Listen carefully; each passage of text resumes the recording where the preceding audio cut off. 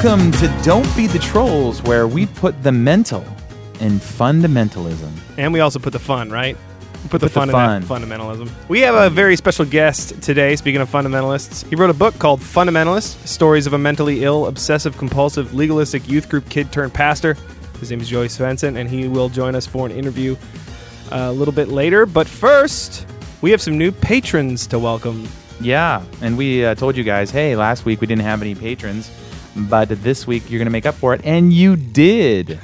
Jeremy Klein, you upped your pledge. Thanks, man. Thank you, Jeremy. Appreciate it. And Daniel Bauer. Jack Bauer's brother, right? I think? Yeah, 24. Jack Bauer's brother. Thanks, Daniel. Eddie Bauer's brother, one of the two. God bless America. Oh, it's not spelled the same. Anyway, AJ Erasmus joins us as well. And Jesse Sherman. I swear we've said Jesse Sherman's name like 14 times. I think he just pledges and then pulls the money every month so we can say his name again. Hey, that's great. Hey, man, as long as you're coming back, we're excited. Well, we don't have any emails today. It's going to be it's a long interview, and for those of you who don't know Joey Svensson, he's 1/3 of the Bad Christian Podcast. This interview specifically gets a little bit more religious. We all three of us have kind of a more conservative, fundamentalist upbringing, and so we took it all the way there. And so we talked about theology and some stuff that might not interest everybody. So if that stuff kind of you're not into that, or maybe you don't care for it, this might be an episode. I'm just going to say it, Nate. This might be an episode that they might want to skip. Yeah. No, I think a lot of our fans understand there's religious ties to a lot of the things we do. Right. But yeah, sometimes if you're like a fan of the bands and you don't really dig that much, Joey and Matt and I, we kind of go all over the place. And right. I think it's good. I think it's we love these conversations, but we Sure. always understand that not everyone who's listening to weekly episodes about Bigfoot and time travel might not be into this one. So totally understandable, but if you want to hear if you want to see, I guess, behind the curtain and hear about an upbringing of some fundy kids, feel free to tune in and listen to this long interview with Pastor Joey Svensson. Yeah, if you knew about Switchfoot's first album, you might enjoy this podcast episode.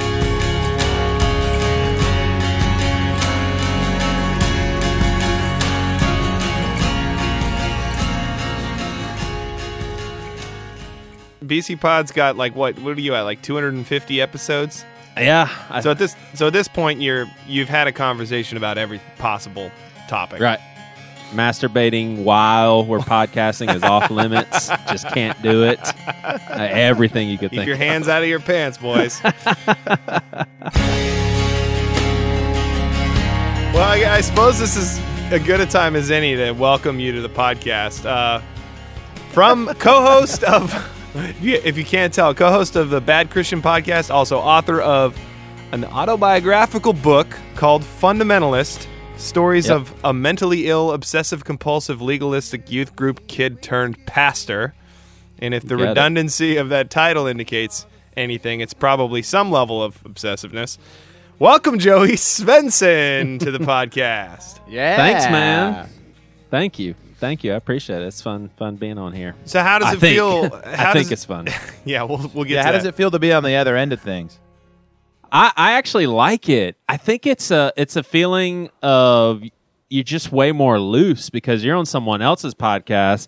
You know, the only thing here's how I feel. The only thing I can do for you guys right now is to make you better or worse than what you're doing. But I can't make what you guys are doing happen. Like, that's not my job. So I can either hinder you guys or make you better, but I can't create what y'all. So it's more relaxed. And I'm confident enough in myself that I'm definitely not going to hurt this episode. There's no pressure. Yeah, there's no pressure. Exactly. So now you're an author. You're not only a co-host of a podcast, a successful podcast too.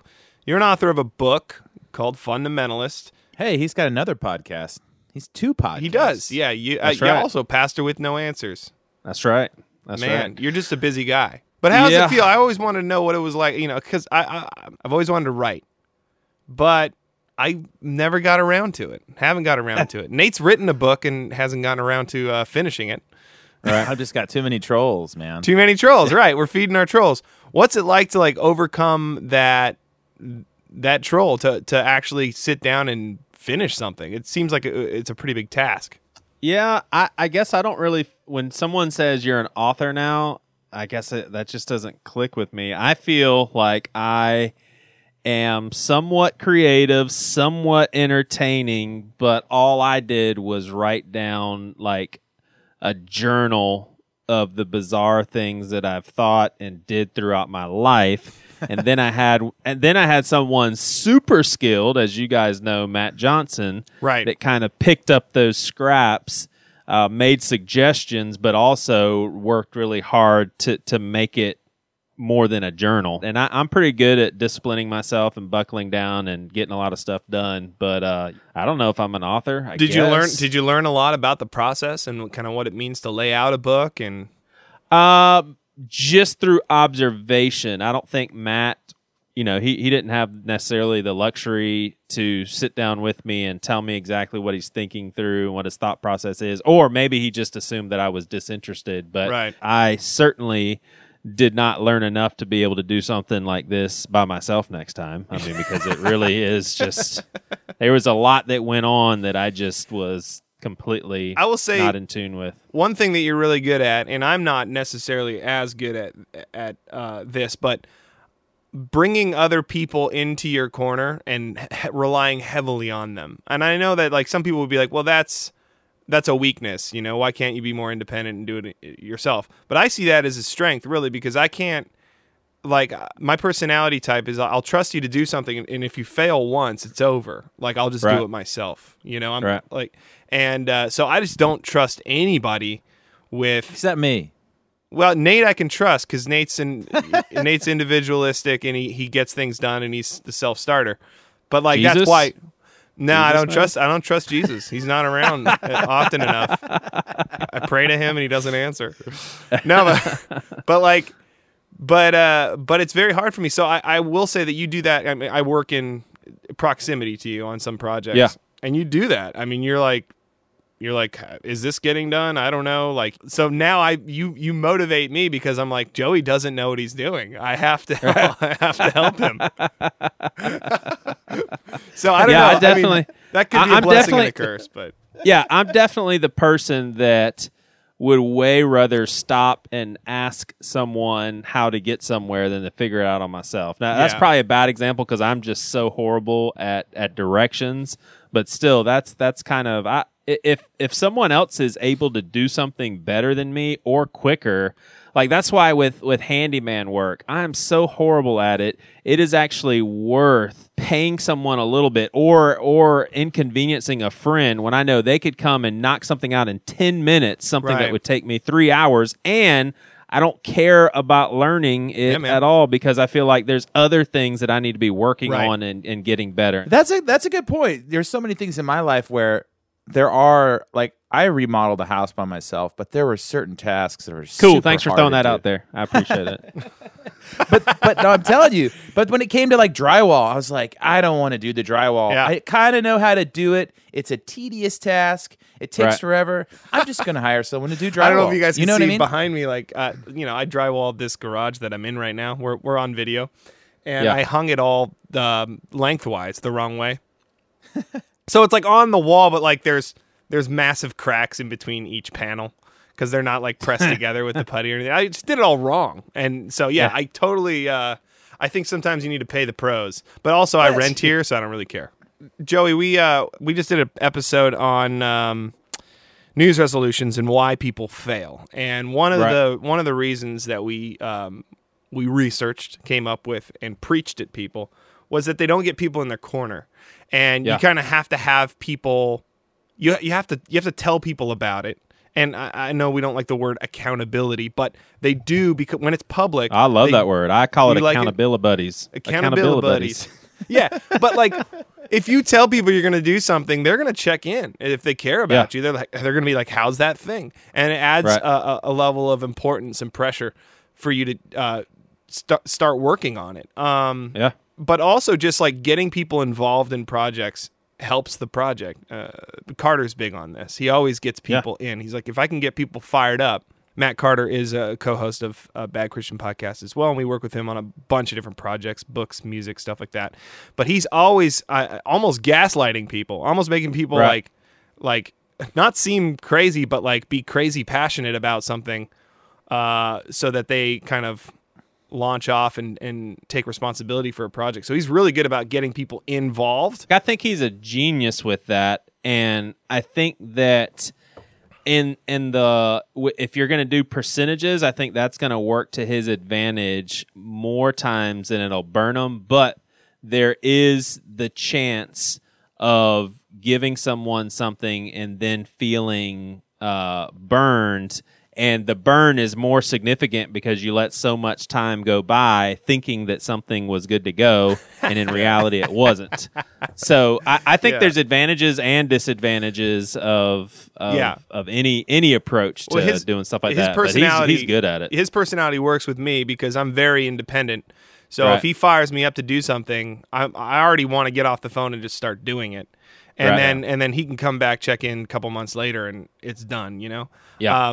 But with other people, they kind of need constant direction, and he's not that guy. He'll get you started, though. Speaking of direction, the whole point of this podcast we brought you on was to talk about mental health, mental illness, right? Right. Sure. And I'm just trying to get us back on the right direction. So we're always talking about, like on this podcast, we're always talking about overcoming mental blocks and like trolls in your life, right? And we think there's steps that help you overcome your inner troll, overcome those voices, those self-critical voices that stop you from doing things that you feel like should be done or must be done. And oftentimes we're talking about creative stuff. And so that's why I wanted to talk about what it was like to write a book, because it's a big task. But there is the issue of mental illness where like it's not just an issue of will or like a process that you can go through. Sometimes there is depression, anxiety, mood disorders, things that are stopping you from like mental health. So maybe it's not all just if you have the will, you can overcome. You know, maybe there's a level of just ongoing depression, anxiety that you have to fight. You're one of 26% of all Americans, apparently, over the age of 18, meet the criteria for having mental illness. So I guess maybe you can talk about what are specific ways that you kind of overcome some of your tics or quirks or mental loops that you get into. Well, first I want to hear when did you discover you had some sort of mental health issue? What did it look like? I think I struggled with mental illness in my childhood, but it didn't start to really make major impact and impede normal life and development socially and mentally and all that until probably high school. And I remember my parents early in college saying, hey, we think you struggle with depression and there's some stuff going on. And I attributed it all to my spiritual failings as a Christian and just concluded, hey, once I fix that, I'll be okay in this area too. And they're like, oh, okay, if that's what you think. And what woke me up to it was basically a blind date gone bad. And when I say gone bad, was nothing. Like I basically was getting set up with a girl. The blind date fell through. I didn't have anything invested in it. And I got off the phone. I started playing John Madden's football again. And then I just tanked. Like I fell into a depression over this girl that I've never met. I didn't know what she'd look like or anything. And I was like, wait, this is not normal. I mean, it was like a light bulb went off. And I called my parents immediately and said, you guys are right. What do I do? Right. So that was the beginning. So it's just a level of self-awareness that kind of kicked in. It's like, wait a minute. Right. This is not normal. Well, there's different types of depression too. Because like I know, Matt, you've said, we've talked about it before. You said you don't really struggle with mental illness at all. You kind of Matt McDonald said that? Oh yeah. I don't know. No, I know. I don't say I don't struggle with mental illness. I don't struggle with depression or anxiety. But I'm definitely like, I don't know if ADHD You're crazy in your own way. or mood or rage, anger problems. Well, depression seems to me is just. It's hard. Like you get depressed in the wintertime, but when you have depression, when you are you can't see your way out of the box of life, you are in a different place. Is that what you're trying to say, Joey? Yeah. Yeah, and I mean, for a solid chunk of my life, I would say a good 10 years, I just didn't know. And I was just plugging away and just muscling through, kind of thinking, I guess it's just how people are. And a lot of this I've brought on myself with my spiritual life and everything. And then even when I had that revelation, it threw me into, not exaggerating, a good 5-year pursuit of getting better through medication. I mean, it was just try this, try something else, that didn't work, try something else, try this psychiatrist, try that one. I mean, it seriously took such a long time until finally I found some relief. But it's just, I look back on all this, and I would say that I have learned the most about my depression in the last couple years than I've learned altogether. And it's really been from counseling. And I used to always be anti-counseling because I was just like, I don't need counseling. I've got my stuff together, man. Like I'm a smart guy. I'm functioning in society. I'm a decent man.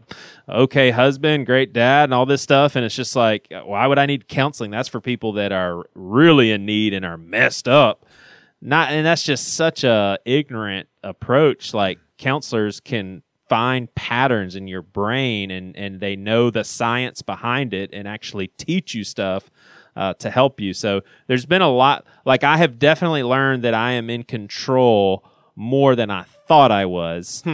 And possibly I'll even lend some credence to the notion that maybe I'm in complete control, but the stuff that I'm not able to overcome is because I don't know how, and no one has taught me. Now, I would guess that's not the case. I would say there are some times when your mind is just so messed up, there's just virtually nothing you can do other than ride it out. And that's been another positive thing. Is I read some of the most recent research on depression and everything. It's one approach that's basically, don't just ignore it and don't try to do anything about it. Learn how to live with the pain. Huh. And the example they gave is, when's the last time, Nate, when's the last time you thought about purple apple? Just now. Purple. Just now. All right. So you haven't thought about purple apple in years and years and years, maybe never. But if I said, hey, for the next minute, don't think about purple apple, it would take everything in you to not think about purple apple. Right, so they said it's the same thing with people with mental illness. When they try so hard not to be mentally ill, not to have depression, it's like you're working against yourself. Right. And there's a lot more to it. That's one. That's like mindfulness. I mean, that's like what they say about meditation, or going in and being aware and watching your depression or watching your suffering, kind of outside of it, but just observing it and just being with it. I mean, it's like having tea with your trolls, Nate. Sometimes we talk about that. Like, hey, welcome to the party. Sit down. Right. How you doing? Exactly. And there's something comforting about that because you sit and you observe and you see it doesn't have control over you anymore. You can kind of just be outside. Yeah, of it. there are times when I sit there and I'm like, I can't do anything about this right now, so I'm going to be okay with that, and I know I'm going to get better because my track record shows that at least in the next day or so, I'm going to be totally fine. Maybe in the next 6 hours. So all I can do right now is just accept the state of my mind and move on. Okay, so it's something that you kind of know the waves come and go. As some people just have, like, there's been some times in my life where I remember I had depression for 3 days as a kid. Yeah. And I didn't know what it was. It just felt like I was going to die. That's how I explain it to some people. And they're like, what? I'm like, yeah, I had it for 3 days, thought I was going to die. And then later on, when I was on tour and we did like 6 months on the road, I hadn't slept forever and I was totally depleted, I started to feel it again. And then I couldn't sleep and then started getting anxiety. I was like, okay, now I understand what people with mental illness deal with and struggle with. It sucks. And if you haven't experienced like the actual feelings, it's really hard to relate to. And you know what I mean? Like is. The only way that I've ever related to it is when I was younger, I used to smoke pot. and I realized I couldn't, because after a while I would just get super paranoid. Yeah. Extremely like anxious about the way I looked or what people thought of me. Just thinking about just these weird loops, like playing these things in my head that people were looking at me or thought I was like this, or did I laugh too loud? Like all this weird, like painfully self-aware anxiety. Right. Never experienced that in my life. Right. Just with weed. So Right. then I had to be like, it was probably smart that I didn't smoke it anymore because I was a teenager, so it was probably bad anyways. But yeah, that's the only way that I can understand even what my wife's going through sometimes. Because I know it's this pit in your stomach and it's a dreadful feeling. And I've had like panic attacks. Yeah. But it was always induced by, it was always drug induced. So it's not something I understand, just in daily life. But at least that's the only way I can really empathize with it. Right. Yeah, and with the book, outside of telling a bunch of embarrassing stories and how irrational thinking played out in my spiritual life, my social life, dating life, marriage, and all that, I touch on, what you were just describing as far as the relatability and, talk to an audience of people that struggle with mental illness as well as people that don't. And I think one thing that's super important is for people in my shoes that do struggle, not to be so easily offended when, the other crowd of non-strugglers say things that seem insensitive and, have a hard time understanding or maybe even get angry. Sure. Like early on when I realized I was depressed, I mean, Toby and I were best friends. We hung out together all the time, Toby Morrell, and it just, like, I hurt him deeply, which caused him to hurt me deeply. But my approach was, hey, I'm the one struggling here. Why are you hurting me?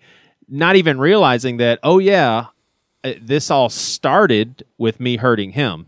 And just having that mutual understanding, hey, if we're going to bridge this gap of understanding, people that struggle with mental illness, we've got to not be so offended because we're hurting people. Right. I mean, I've hurt my wife deeply to a place where I don't think she's fully recovered.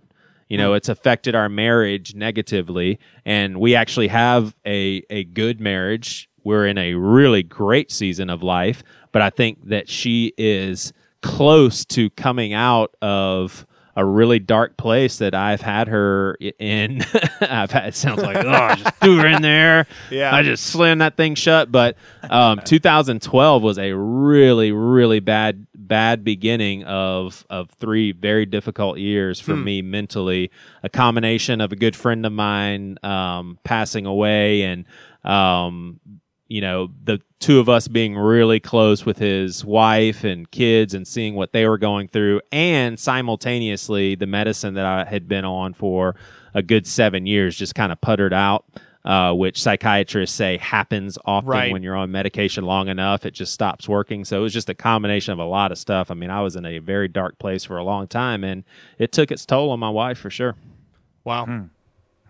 Yeah, that's the thing we don't realize often is suffering is the one common thread that everyone goes through in humanity. And a lot of times we have our blinders on and we can only see our own suffering. And that's sometimes because it's great, sometimes it's overwhelming. But we all struggle with things, and it's all of our responsibility to recognize, to go into ourselves, recognize the things we're struggling with, and deal with them for the sake of our families and our loved ones and the people around us who are affected by it. If I don't work on my anger, for instance, I lash out. I can lash out and wound and hurt my family. I don't know if you deal with anger, Joey. I would guess probably not. But there's other ways that you can, if you're not aware or you're not doing your work, whatever your work is, whether it's counseling or getting on the right meds or whatever.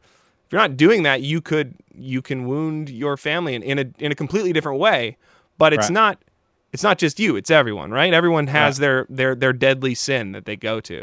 I don't know why it seems so intertwined, but when I'm feeling depressed, oftentimes extreme irritability is in the formula as well. So very short fuse, like with my kids, very easily frustrated with my wife. with things that would typically not get on my nerves, but just really make me angry. So that is actually something that comes with the territory of being, at a bad mental state for me, is the irritability. So I guess I say irritability instead of anger, but the anger definitely is birthed out of the irritability because everything's pissing me off. Do you feel like in very depressing times? I mean, there's been times where I've turned to porn for sure. I was just like, I feel like such a horrible mess. What does it even matter? Right. I mean, it's just so. Yeah, I don't like any of that, and I truly believe I have definitely moved beyond the whole guilt thing. That's something that I have come a long way of overcoming. But I do truly believe that God is the only thing that can bring that comfort that I'm looking for. But that takes such more commitment and such more faith. And it's a lot easier just to retreat to something that's a quick fix and, right, not good, not helpful, didn't really do anything for me. Have you ever done any Enneagram work or read up on the Enneagram? I listened to the Liturgist podcast, but I was double tasking, so I didn't get it all in. But I don't really know what mine is. There's a lot of trolls that kind of come around this subject in general. Like if you have a problem, there's this group of people that just, I have the answer for you. Have you tried this? Have you taken St. John's wort before? Yeah. And you're like, yeah. And part of me is like that. So I understand that. I always look to sort of a natural way of, you know what I mean? Those people are out there. It's like, have you tried this? Nate's an essential oils guy. That'll cure your autism. Yeah. I mean, exactly. I've counseled with couples before, and one in particular, two very extreme naturalists, and so they have literally tried everything from smoking weed, from small in moderation dosage of mushrooms to essential oils to meditation, yoga, breathing is this for treatments. depression, anxiety? Yeah. Okay. Yeah. I mean, and for you or for them? For them. And it's gotten to the point where I'm just like, you've got, I know that it's not ideal to put chemicals in your body. Right. I don't prefer that for myself. But for me, I've come to the conclusion, my family, they're going to get a decent husband and father. And if it's going to be for a shorter period of time because of what the medication does long term, then so be it. I would rather them have that than just a miserable, depressed, anxiety-ridden, irritable person that walks around the house always sad. I mean, to me, it's a no-brainer. And so I find that there are some couples when I'm just like, you really need to at least try. Just medication. Get on, Just try something. Yeah. And if it makes a huge difference, you got to admit that's worth it. Right. Yeah. Do you think that there, like, obviously you grew up or self-described fundamentalist. Do you think there was like a big mental health stigma growing up? Like, was your church one of the ones that said, no, you just kind of pray it away? You got to just trust the Lord, and if you're depressed, it's because sin in your life. Like, was that attached to your upbringing? Maybe it was, but I just wasn't aware of it because it really was something that I attributed to my spiritual condition. But if I had to guess, I don't remember those conversations in those churches. But if I had to guess, the type of churches that I went to would have gone the spiritual route and would have said, no, you need to, by his stripes you are healed, not by a Zoloft pill popping, And so I kind of think that the Bible as your prescription, your exactly, mental health. Yeah, exactly. And but that's just, that just doesn't make a whole lot of sense if you think about it. Well, you did say your parents kind of brought your depression up to you, which I think that displays that there wasn't a big stigma against it. Right. Right. So that's nice. Chrissy's folks, or at least her community growing up, was just a little bit. There was a little bit more stigma around it, I think. Yeah. And if you were mentally unstable or couldn't sleep or couldn't get out of bed, it was more likely a spiritual issue, which I think was harmful for her because, she had all this guilt and shame over feeling the way that she felt, when she was a teenager.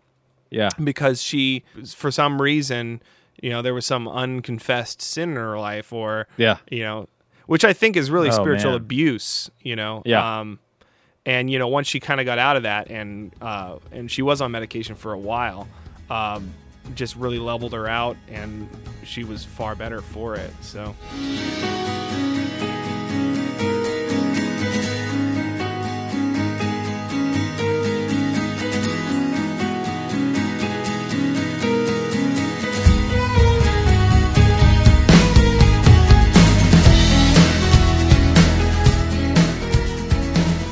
It sounds like a church is a big part of this for all of us, because we all kind of grew up in, I think, similar backgrounds. And I don't think my parents were fundamentalists, but I think the school we went to was, and I think some of the churches we went to were, where I felt like people could say things and it would just rattle around in your head. They could just read a verse a wrong way. And I remember thinking about some stuff and just, you pray and pray and pray and pray and nothing changes. It's like you almost feel like, how can you not get depressed if you think, oh, well, God says he'll throw this mountain into the sea if I just have enough faith. Right. Well, right. I have a lot of faith that he'll fix the situation, and it's not happening. And then all of a sudden you get depressed because you don't feel like anything's.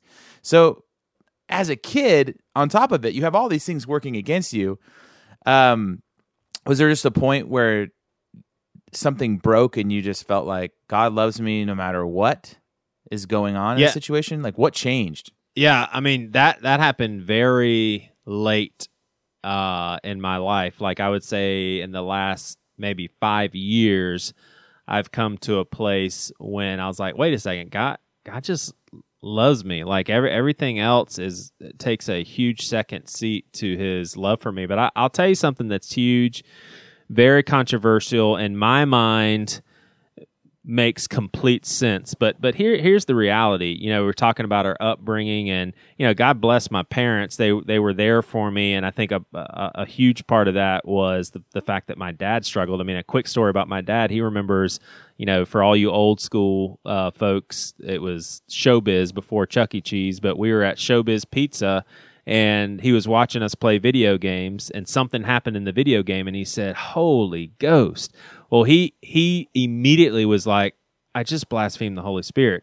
And for a solid 2 years, he felt like there was no way out. Like, he had doomed himself to hell. I mean, just such fearfulness. Now, the reality of that There's is... a verse that says if you speak poorly against the Holy Spirit, there's no forgiveness. Something along those lines. Pretty legalistic, yeah. I've heard that from a few pastors before. Right. In reality, my dad wasn't speaking ill will towards the Holy Spirit. He just took the Holy Spirit's name, in vain. So here's the thing: is like if that stuff is true, then we have a lot to be afraid of. I mean, we have because the churches that we were brought up in, salvation was never secure. So you are always kind of in some sort of I could still possibly go to hell, so I need to really, really figure stuff out. So I feel like a huge turning point in my life, because even if my life was secure and I was definitely going to heaven, it still didn't help the mental anguish of thinking about hundreds and thousands and millions and billions of people, suffering eternal torment forever and ever. And I think when I finally got to the point where I was like, wait a second, if that is true, then that's the big surprise, because I don't even think the Bible points to that, much less does that match the character that we're taught, about God. And for those of you that think that's silly, the Bible does teach that, I would just encourage you to look a little deeper and listen to some teachings of people that treat the Bible in the same way as you do, many of them inerrantists, and they would say, no, it does not teach that. When I came to a point where I was like, wait a second, that's a way bigger question mark, that right there alleviated so much of that fear, because I was like, wait a second, God's love is the biggest thing. Now, some people, they don't have a problem with God being loving and hell existing. Right. Just their personality or just how they see things. They're more trusting. I don't know what it is about those people. I'm not that person, and that could be flawed on my part, not enough faith. Neither. Where I come from when it comes to that, and whether or not heaven or hell exist, or what exactly they look like, or if it's eternal torment or eternal bliss. And I love what Pete Rollins says about it. Eternal bliss is hell. Can you imagine getting what you want for the rest of eternity? Right. That's hell. Right. I don't really care. Like what a billionaire in believe. Hollywood. I want to know what your belief does in practical action. Are you motivated to love through your belief? Or is the motivation out of fear? Because there are a lot of people who are socially conscious, people who go and do prison ministries and counsel, and they believe in a literal eternal hell, but it's motivating them to go out and love people. And maybe some of them are just trying to convert people, and that's fine too. But if it's motivating you to shame people or to say these people are wrong or these people will be judged, then I don't care what you believe, because in reality, at least 50% of what you believe is going to be wrong, at least. I don't see. I see what you're saying, but I don't know if I agree, because if we truly believe that the majority of humanity is going to hell, it seems like we have a responsibility to go everywhere and telling them that and trying to be as loving as possible. But if they take it as shame, it's just like, look, I'm not trying to shame you. Right. I'm trying to tell you the reality that I found, and I don't want that to happen to you. And I have friends who are pastors of churches that they do that. They just go knock on door to door. They call it soul winning. They go on their soul winning campaigns every Sunday after church, and they tell people, here's where it says in the Bible, if you don't believe in Jesus, you're going to hell.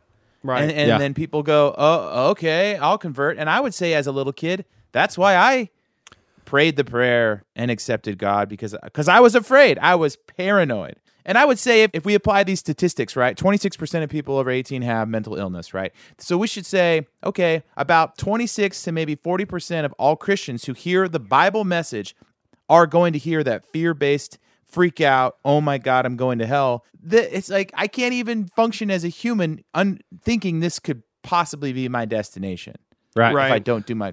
So half the people are paranoid. I'm one of those half. I definitely was freaked out about it. Yeah, and I see the category of let's be even more specific and say this group of people. Well, what about the group of people that have found peace that, hey, I'm not going there?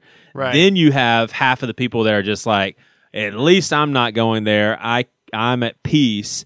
And then the other half, and I'm not saying that the other half are more admirable in any way. I'm just saying they can't find peace because they're just like, I can't take the fact that somebody this is somebody's eternal existence. Yeah. And I mean, that's why things like, in the Reformed theology, I just think, you are just trying so hard to make a point that is not there. And a phrase that they threw out that I heard, I think Mark Driscoll throw out, and it was called common grace. So what common grace is, everyone that's destined for hell, at least they get to enjoy stuff on earth, such as sex, food, making money, Rain seeing a beautiful sunset. Exactly. And I'm like, wait a second. And common grace was a gift from God because he does love everyone or something. And I'm just like, that is not that. If that makes you sleep well at night, that God is saying, hey, for this speck of your existence, I'm giving you some gifts. You're going to go to hell forever, and it's because I made you for that, but I'm loving enough to let you enjoy a sunset. I'm like, I don't understand how people proceed with that sort of belief. It's a lot of mental gymnastics, but it is. And I love what Pete Rollins says about belief, because the reality is, I agree with you. People who actually believe that the majority of people in our culture or in our world are going to go to hell for eternity, those people are going door to door and telling people that. I don't know that they're that successful, but that's a very small fraction of people who profess to believe that. People who are saying they believe in eternal hell are not acting as if it is true, because they're not going door to door. So either they're completely selfish and don't care about people burning in hell forever, or they actually don't believe it at a core level.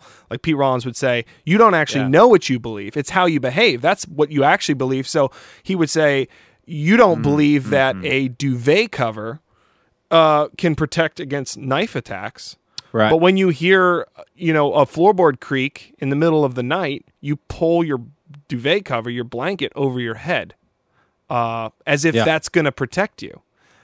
So you don't actually believe in ghosts, but if you hear something, maybe you'll check the cupboard. Right. Right.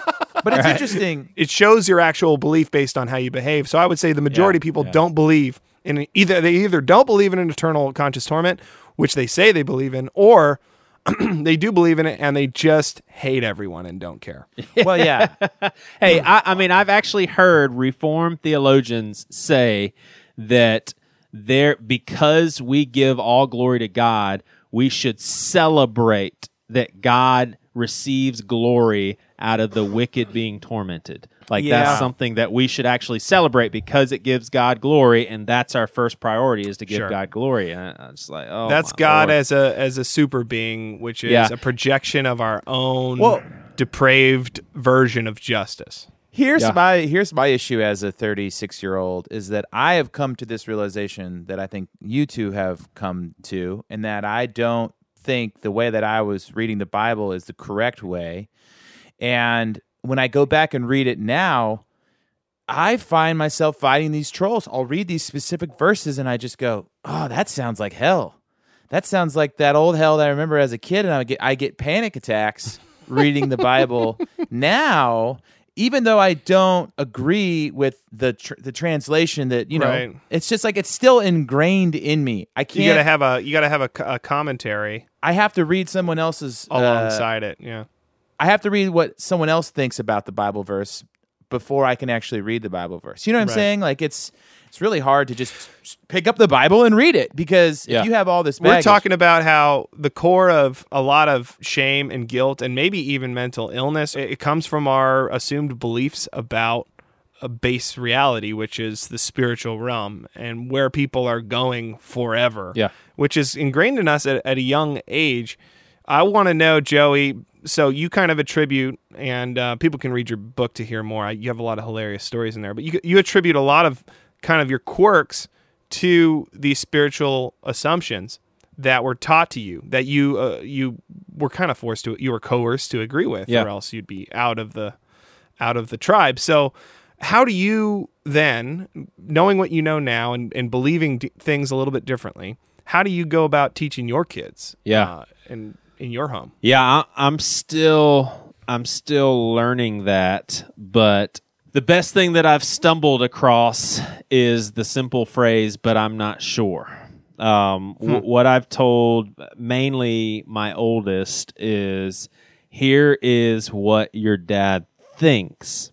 And then I'm okay with saying, what I am pretty sure of is that Jesus is Lord. He is who he says that he is, and that he loves me, that he loves you.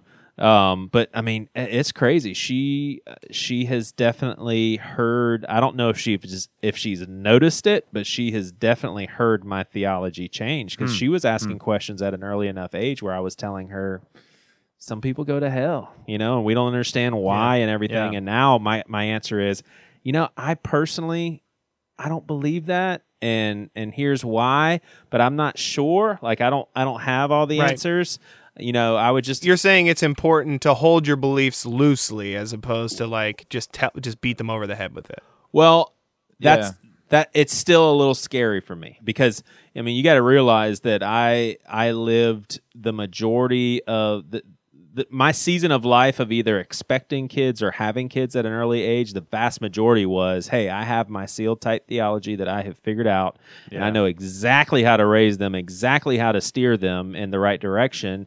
And now I would just be a fraud. And here's what a lot of people don't understand, or they make assumptions, and we had Nate on Pastor with No Answers to talk about this very thing, is a lot of people, they think that this sort of deconstruction and changes in our faith is like a rebelliousness towards God, and we just want to do what we want to do, and we want to live our life the way we want to live our life. I'm actually being true to the relationship I have with God. I haven't ceased hearing Jesus speak. Now, you can argue, you can say, well, Jesus is not speaking to you. And I would say, yeah, you could be right, and I can't prove that he is. All I know is that he hasn't ceased speaking to me. And there have been times when I've been so scared and so petrified to kind of walk away from a lot of the stuff that I've thought. And I have just sensed out of nowhere the comfort of Jesus say, it is okay. And it reminds me, and I got choked up yesterday. That's reading. just the devil tricking Yeah, you, the yeah. father of lies. Yep. You better repent right now. But I got teary-eyed. I'm reading Science Mike's book, and Right. it just reminded when he said the part about he heard Jesus tell him, I was here with you when you were 8, and I'm here with you now. That's exactly what it reminds me of. It's like I've walked through I've been through such a long journey of ups and downs, of thinking this way and thinking that way, and being wrong here, being right here, changing my mind here and there. But the one thing that hasn't changed is there has been a presence of Jesus. And I think Right. that Yeah. it's like now Jesus is starting to say, hey, that's what's always been there. You may not Right. have attributed this to me, but that's always been there, and I've always been working through what you're going through, and I'm with you, and so Right. I Yeah. can't stop believing in Jesus, and it does trip me up a little bit when people go through similar stuff that I've been through, and then come to the final conclusion, Jesus is That God not does right not either. exist. That's a big I don't understand. Are you afraid of that? Like For are you me afraid of that personally? for you? Yeah. No, nope, and You I don't think you'll ever be an atheist if the path leads you down? If you just keep learning and reading and challenging your faith, you don't think no that the because mind will ultimately trick you into being an atheist? right. There's just there's just been too many things unexplainable that have happened to me personally that I can only attribute to Jesus. I can't attribute it to anything else. I still think it's worth to stand on the cliff and look into that crevasse and say, what is the atheist crevasse? What is on that side? And look over there and see into that. But I agree with you. Like for me, I've always come back to like I'm not alone. This isn't a mistake. Something is going on here that's bigger than me. But I'm willing to even listen to atheists talk about why they don't believe in a God. And Sure. it doesn't Right. it doesn't fire me up anymore like it used to. I used to go, well, I'm ready to defend my faith, and you should Right. here's these 5 facts, Oftentimes, the God they don't believe in, I don't believe in either. And Yeah, actually, yeah. the majority of the time, I agree with all the atheists Yeah. who say I just can't believe in a God that does this or is like that. And I go, yeah, me neither. I don't. Either. Here's Yeah. something I want to talk. Here's something I want to talk about. I think when I started to deconstruct and consider other things is when I started to notice that people in my life didn't actually believe the things that they've been telling me my whole life. For instance, like you watch Dances with Wolves and you're like a hardcore Republican, but then you love that movie. It doesn't make any sense because here's this guy that like, deserts his post, becomes a Native American, finds love, and basically just totally turns his back against every American way of living, right? Against the U.S., yeah. I see people cheering at the end of this movie and they're like hardcore Republicans. I'm like, wait a Right. minute. Something's not right here. And I've seen that happen so many times when it comes to God and spirituality where my friends are on Facebook saying some really mean things. Like when celebrities die, for example. Yeah. Christians Right. love just to go out and go, oh, well, this celebrity died because of this and that. If they only found Jesus, and you're like, I think at that point I go, that person doesn't believe it because if it was their friend that died, they would have a completely different tone and Yeah. Sure. and a completely different understanding. So can we talk about that a little bit? Like when you started to see cracks. Yeah, I think it, I went through seminary studies, which scripture trumps absolutely everything. And it doesn't sound Sola like Scriptura. right. And it doesn't sound like I'm answering your question, but I'll get there. And so if that is the case, Systematic theology then- kind of thing. yeah, totally. So if that's the case, then, because they also want to say, well, the Holy Spirit guides you into all truth with the scripture. So it's like, okay, well, wait a second. That's kind of tripping me up a little bit. And I think what I had been doing is, we're told to worship God in spirit and in truth. I pretty much spent the vast majority of my time as a Christian worshiping God in truth. So it was like, I need to figure everything out, and what I believe is the most important stuff, and everything else I have to kind of throw out of the water.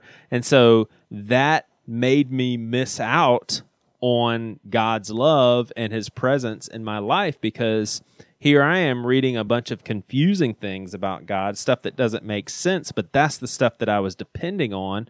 Whereas when I started really opening my heart up to God's love and actually consistently sensing his presence and his work in my life, I mean, I feel like now I'm worshiping God more in spirit, to where it's like God is seriously saying, look, you don't have the answers. You are confused. I'm not going to tell you exactly how to approach the Bible. What I am telling you is everything is going to be okay. And I think also coming to the conclusion that the only relationship with God that I can be responsible for is mine. I can't be responsible for anybody else's relationship with God. I mean, how many times have we seen pastors and their wives? They've done everything to raise their child up in the ways of the Lord. And, you know, if they go away, they'll come back. It's in Proverbs, even though Proverbs is like poetry and it's not supposed to be taken as truth.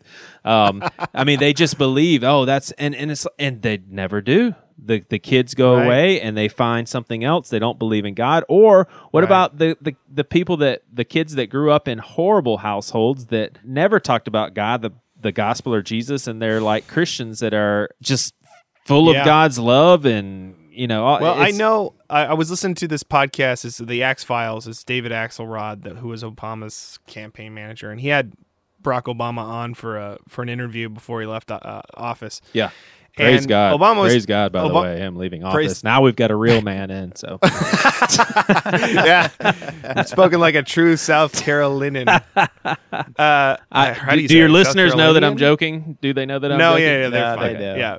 They do. We've made a few Trump memes in our day. You know what I mean? Yeah, the one thing that stood out to me about Obama, because he said when he first met Axelrod was kind of jaded with politicians, and he said, I want to make this run for the Senate. And Axelrod was like, I don't think you can do it. You just don't have that chip on your shoulder, that need for affirmation and attention that like so many of these guys who run for the Senate have. Yeah. This desperate need, this unhealed wound from their childhood. And Obama's like, okay, I guess I don't have that. And then they started talking about, like, what do you think? He didn't have a dad growing up. It could have been a really terrible upbringing. He ended up going to Harvard and Yale and, you know, being the president of the Harvard Law Review. Like, how does someone go from not having a dad, having a single parent raising him? And, you know, he even said that he was like friends with his mom because his mom was 18 when she gave birth to him. Right.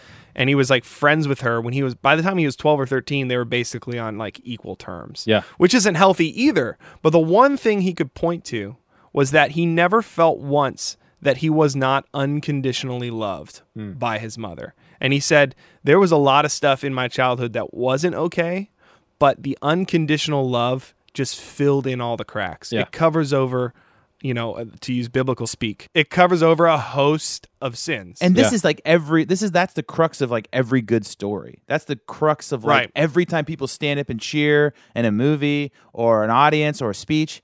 And that's the thing I've always seen, is that humanity all has that in us. We all have that thing inside of us that goes, I just want that love story to win out. It doesn't matter if you believe in God or not. We are all compelled to it. I mean, how many superhero movies can we make? It's written on your hearts. Unconditional love is the thing that's transformative. It's self-sacrificial and it's transformative. And we were raised oftentimes, maybe not directly, but indirectly, to assume that the love was conditional. It was conditional on our behavior or our correct belief. It wasn't unconditional. Right. We were told it was unconditional, but then when we looked at the facts of what we believed, it seemed very conditional and with eternal consequences. So that's what when I hear like how do you parent? The thing that always comes back to me is like, I just need to let my kids know that no matter what they do, I love them. Right. Like, and really not just profess to believe that. Right. But really, when they make a mistake, look them in the eyes and say, no matter what, like, I know you're feeling shame or I know you feel guilt in this moment. Yeah. But like that doesn't change how I feel about you. Yeah. Totally. I think that's the true power. Yeah.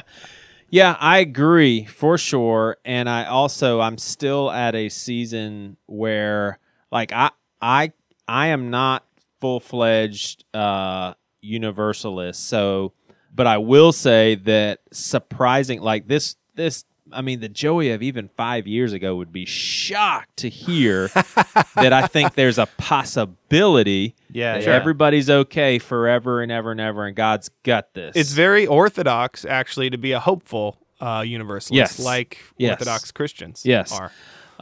They don't have a firm, tight grip on that theology. There's Right. just not enough evidence Right. to make. I just think there's not enough evidence to say anything after life is for certain. Yeah. I mean, there just really isn't. Yeah. I mean, you can believe what you want, but to have a firm doctrine about the afterlife is arrogant, I think. Yeah. So I Well, don't. the New Testament, you read Paul, and Paul kind of gives you this license to be arrogant, because he's kind of arrogant, and maybe that's read out of context, but you know what I mean. I don't think Paul's arrogant. Paul's like you be. There's so many verses that are like, be assured of what you believe, so you can defend the faith whenever something happens. Like there are verses like that Right. Paul says, be ready to defend your faith, and Christians take that all the way But to the you can bank. read that. Yeah, you can read that a certain way. Or you can read it as like defend love and charity and goodness and grace and why those tenets are important to us. Sure, but that's not how anybody read the Bible growing up.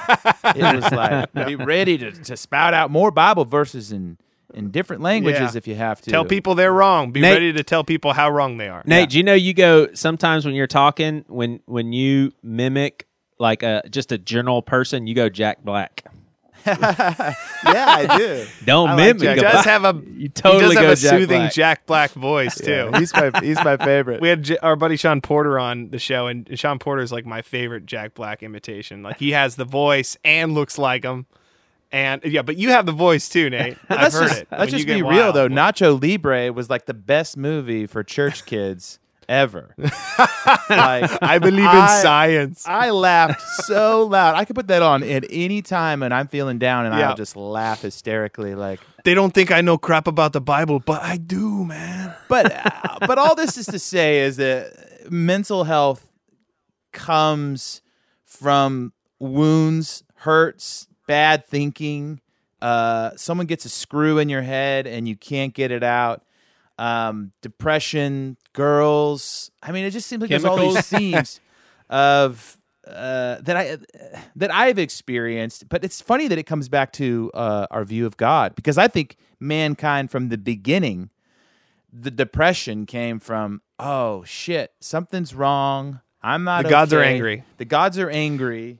The crops have not been watered by the rains. Right. Yes. Therefore, the gods are angry, and we must scapegoat and kill one of our own, sacrifice. Yeah. But I wonder how many like real staunch 5-point Calvinists are just depressed, and throughout the history, just believe this stuff so intensely that they just never experienced any joy. Because I've met quite a few people that I think are on that list, and I just like, I can't. Yeah, I can't. I mean, the loudest ones, they call that reaction formation. So, like, the ones that are the loudest are the least secure, I would say. If you look at any issue, the people who are railing against, I would say, like the Westboro Baptists, are the least secure in their faith. Yeah. Because it's a psychological term, reaction formation. So you rail against out of doubt. It's like the motivation and fear that you could slip. So I would say, like, yeah, the loudest tulip Calvinists are the least secure, and but I've met a lot who are faithful to John Calvin's words, but aren't super harshly literalist about certain things, and are okay to admit that they could be wrong. They want to talk about the ins and outs of why. I mean, it's a pretty heady stream of theology, I think, but yeah, I wouldn't just broad stroke all Calvinists. Well, I would say, Joey, did something happen? Like, I've read so many stories where, like, guy was totally trenched in his theology. He was a pastor of a church, and then his son comes out gay, and then it totally flips it, because this dad has to go, well, I've got to love my son unconditionally. He starts to look into the scripture with more love goggles, so to speak. The love goggles. And starts going, That's some wow, good there's Christianese right there, man. Yeah. Hey, dude, love goggles, man. That's your next book, Joey. Love goggles. His helmet of Joey salvation, Svensson. his love goggles, his 3%. I have a 3% His royalty journey. tax every time you use love goggles. I got it copyrighted. No, but suddenly the love goggles come on. Let's talk about the love goggles. And I would say probably about when I hit 30, it was like all of a sudden it's like, let's try these love goggles on, see how things look. Oh, much better. Much better. See, much better. Again, to me, it doesn't fall now for a lot of people that are so hateful towards the gay community, yes, love goggles, but for me, the biggest conflict in that father is all of a sudden my son has chosen a lifestyle that's outside of God's will, that obviously means that he has made a voluntary decision to live apart from God, which obviously means there's a really good chance he's going to go to hell, and there's devastation there. But oftentimes that's the linchpin to change. You seem to be on a journey where, like, you look back 5 years ago and you go, I wouldn't even imagine how many beliefs have changed in my life. But I think the linchpin for a lot of fundamentalist people are something like that in their life. Someone dies. Yeah. Someone comes out as gay. And they have to rethink a lot of their presumptions. And yes, initially, it seems like the whole house of cards is falling. Well, because they see that, like, it's easy to go, oh, yeah, on Facebook, to the world you don't know, being gay is wrong. But then when it hits home, and it's your son, your daughter, or whatever, then suddenly it changes everything. They don't ever have to apply anything to their life because it's just everything's rosy, everything's going. The theology works. And then one day the theology just doesn't work. Yeah, and sometimes it's just the only piece that falls. So I have, I know some people who, this one guy, his son came out as gay, and he's very gracious. He's a fundamentalist still, right-leaning Republican, about putting God back in schools and whatever it is, military. We got to take care of ISIS. We got to stop the refugees. Trump is the second coming of Christ. Trump is the best. But like just on the one issue of like gay people, it's totally flipped. It's like, no, gay people are great. We need to support them and love them. And it's just so funny. It's like the structure of everything else is so strong that there's no domino effect. He's like, well, I have to change that one thing, but I'm keeping everything else. Yeah. The immigrants are still bad. I will say, we could talk about this a little bit. The one verse or the one thing that I think that helped begin to crack the dam that I had built, I think Jesus cast a demon into the pigs or something, and then he got called out, and he's like, the devil can't do anything good. He doesn't use good to do wrong. You know what I mean? I'm totally butchering this, but basically, Satan can't cast out Satan. Only God can do that. Yeah, it was kingdom divided against itself. Martin Luther King, hate can't cast out hate. Only love can do that. Well, I started to realize that like people who aren't Christians do loving things all the time. There's so much love in the heart of people who don't know Jesus or whatever, and it can't be Satan in them doing all this love, right? It just can't be. It's like so. It's the diminishing of the dualistic realm, which is there is right and wrong, good and evil, black and white. Yes. But then you get out there and you start meeting people and you realize, well, wait a minute, these people are good too, and they actually do good, and they're more responding good than to I do. A call. They're responding to a conscience inside of them that is calling them to do good and be charitable and be loving and self-sacrificial and to love their neighbor. How is that if they don't have the right belief? Yeah, that's one that can. But they can't the whole be house Satan of cards doing all fall. that loving. It can't be Satan, right? So who is it? Yeah, Yes. but the easy response to that for the fundamentalists would be that there is selfish gain involved and that they're tricking you. They're not sincere. Like it's either to fuel their pride, for pats on the backs. Like it's just totally motivated by Satan. That would be a self-preservationist argument, though, because it's just not true. Right. I met so many good people who are just not. I'm pretty good at diagnosing insincerity or deceit. Yeah, and I've met more insincerity and deceit within the realm of spiritual belief and faith than I have on the outside. I think intellectually honest people happen to be atheists more often than people of spiritual faith. So I just think that's wrong. But I understand that that's the argument that people would make. Right. No, totally. So when it comes to fundamentalism, how did you begin to take the steps to get out of that? And then we can kind of wrap up after that. Yeah, I don't think I took any steps. I think I just existed and lived and sought God and took in my experiences and thought and prayed and read, and so I don't make some voluntary steps. In my opinion, maybe I did. But I haven't think seen many people make that leap, though. You know what I mean? I haven't seen many people who grew up fundamentalist like totally say, well, maybe universalism's true, Like, right. I'm one of those people. And I always find myself arguing with my friends who I grew up in the church who are just like, Nate, you're off in the deep end somewhere, bro. I'll be praying for you. And I'm Water's fine. I'm like, what? So Yeah. I'm always curious to find other people like me who've kind of just sort of randomly, voluntarily, like, I don't know. I'm just wondering what steps are for you. Sorry. I think it really began with, okay, so I mean, I'll be very specific. I listened to a podcast called Rethinking Hell. Chris Date, gotten to know him a little bit over the past couple of years. He's been on Pastor with No Answers a bunch. Well, I would call him a fundamentalist with how he reads God's word, believes it's completely inerrant, and he can take the Bible and win in any debate against someone that says people go to hell and they suffer eternal torment. He would say, absolutely not.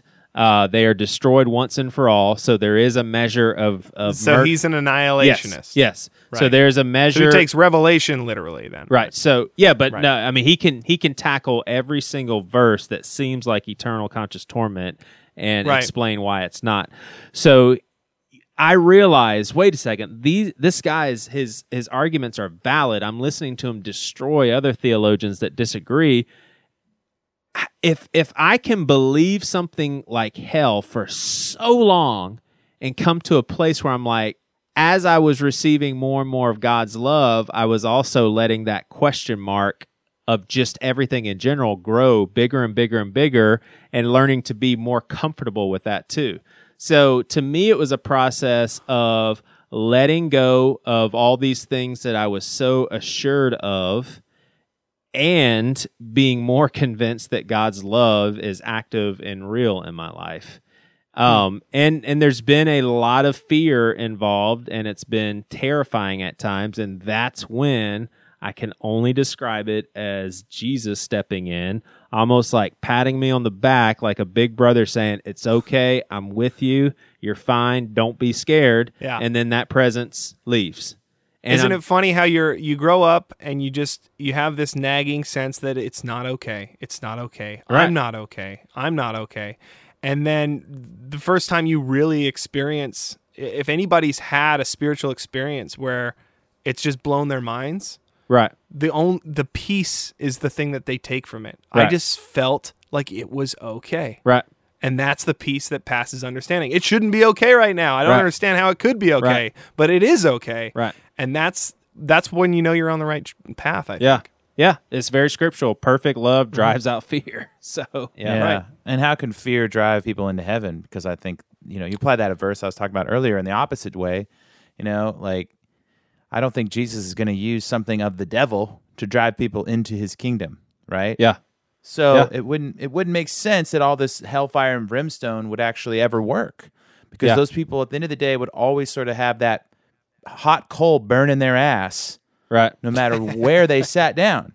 Yeah. And that was me. And finally, I just put my butt in a bucket of water and said, everything's fine. Everything's okay. It's okay. Well, And well, I think that's the path to healing the depression and the anxiety. You know what I mean? It's Right. When you start to stick your butt in the cold water and go, I'm loved.